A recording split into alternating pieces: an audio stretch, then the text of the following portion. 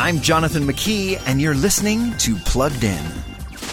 It was bad, only one parent. I wish you could have had your mom, because she would have been better at it. In the movie Fatherhood, now streaming on Netflix, Kevin Hart unexpectedly finds himself in a role he never imagined, being a single dad. But his character, a guy named Matt, is determined to be the best single dad he can be. Matt finds himself thrust into this difficult responsibility when his wife Liz dies shortly after giving birth. Matt's terrified and grief-stricken, of course, but he does right by his daughter Maddie as she gets older.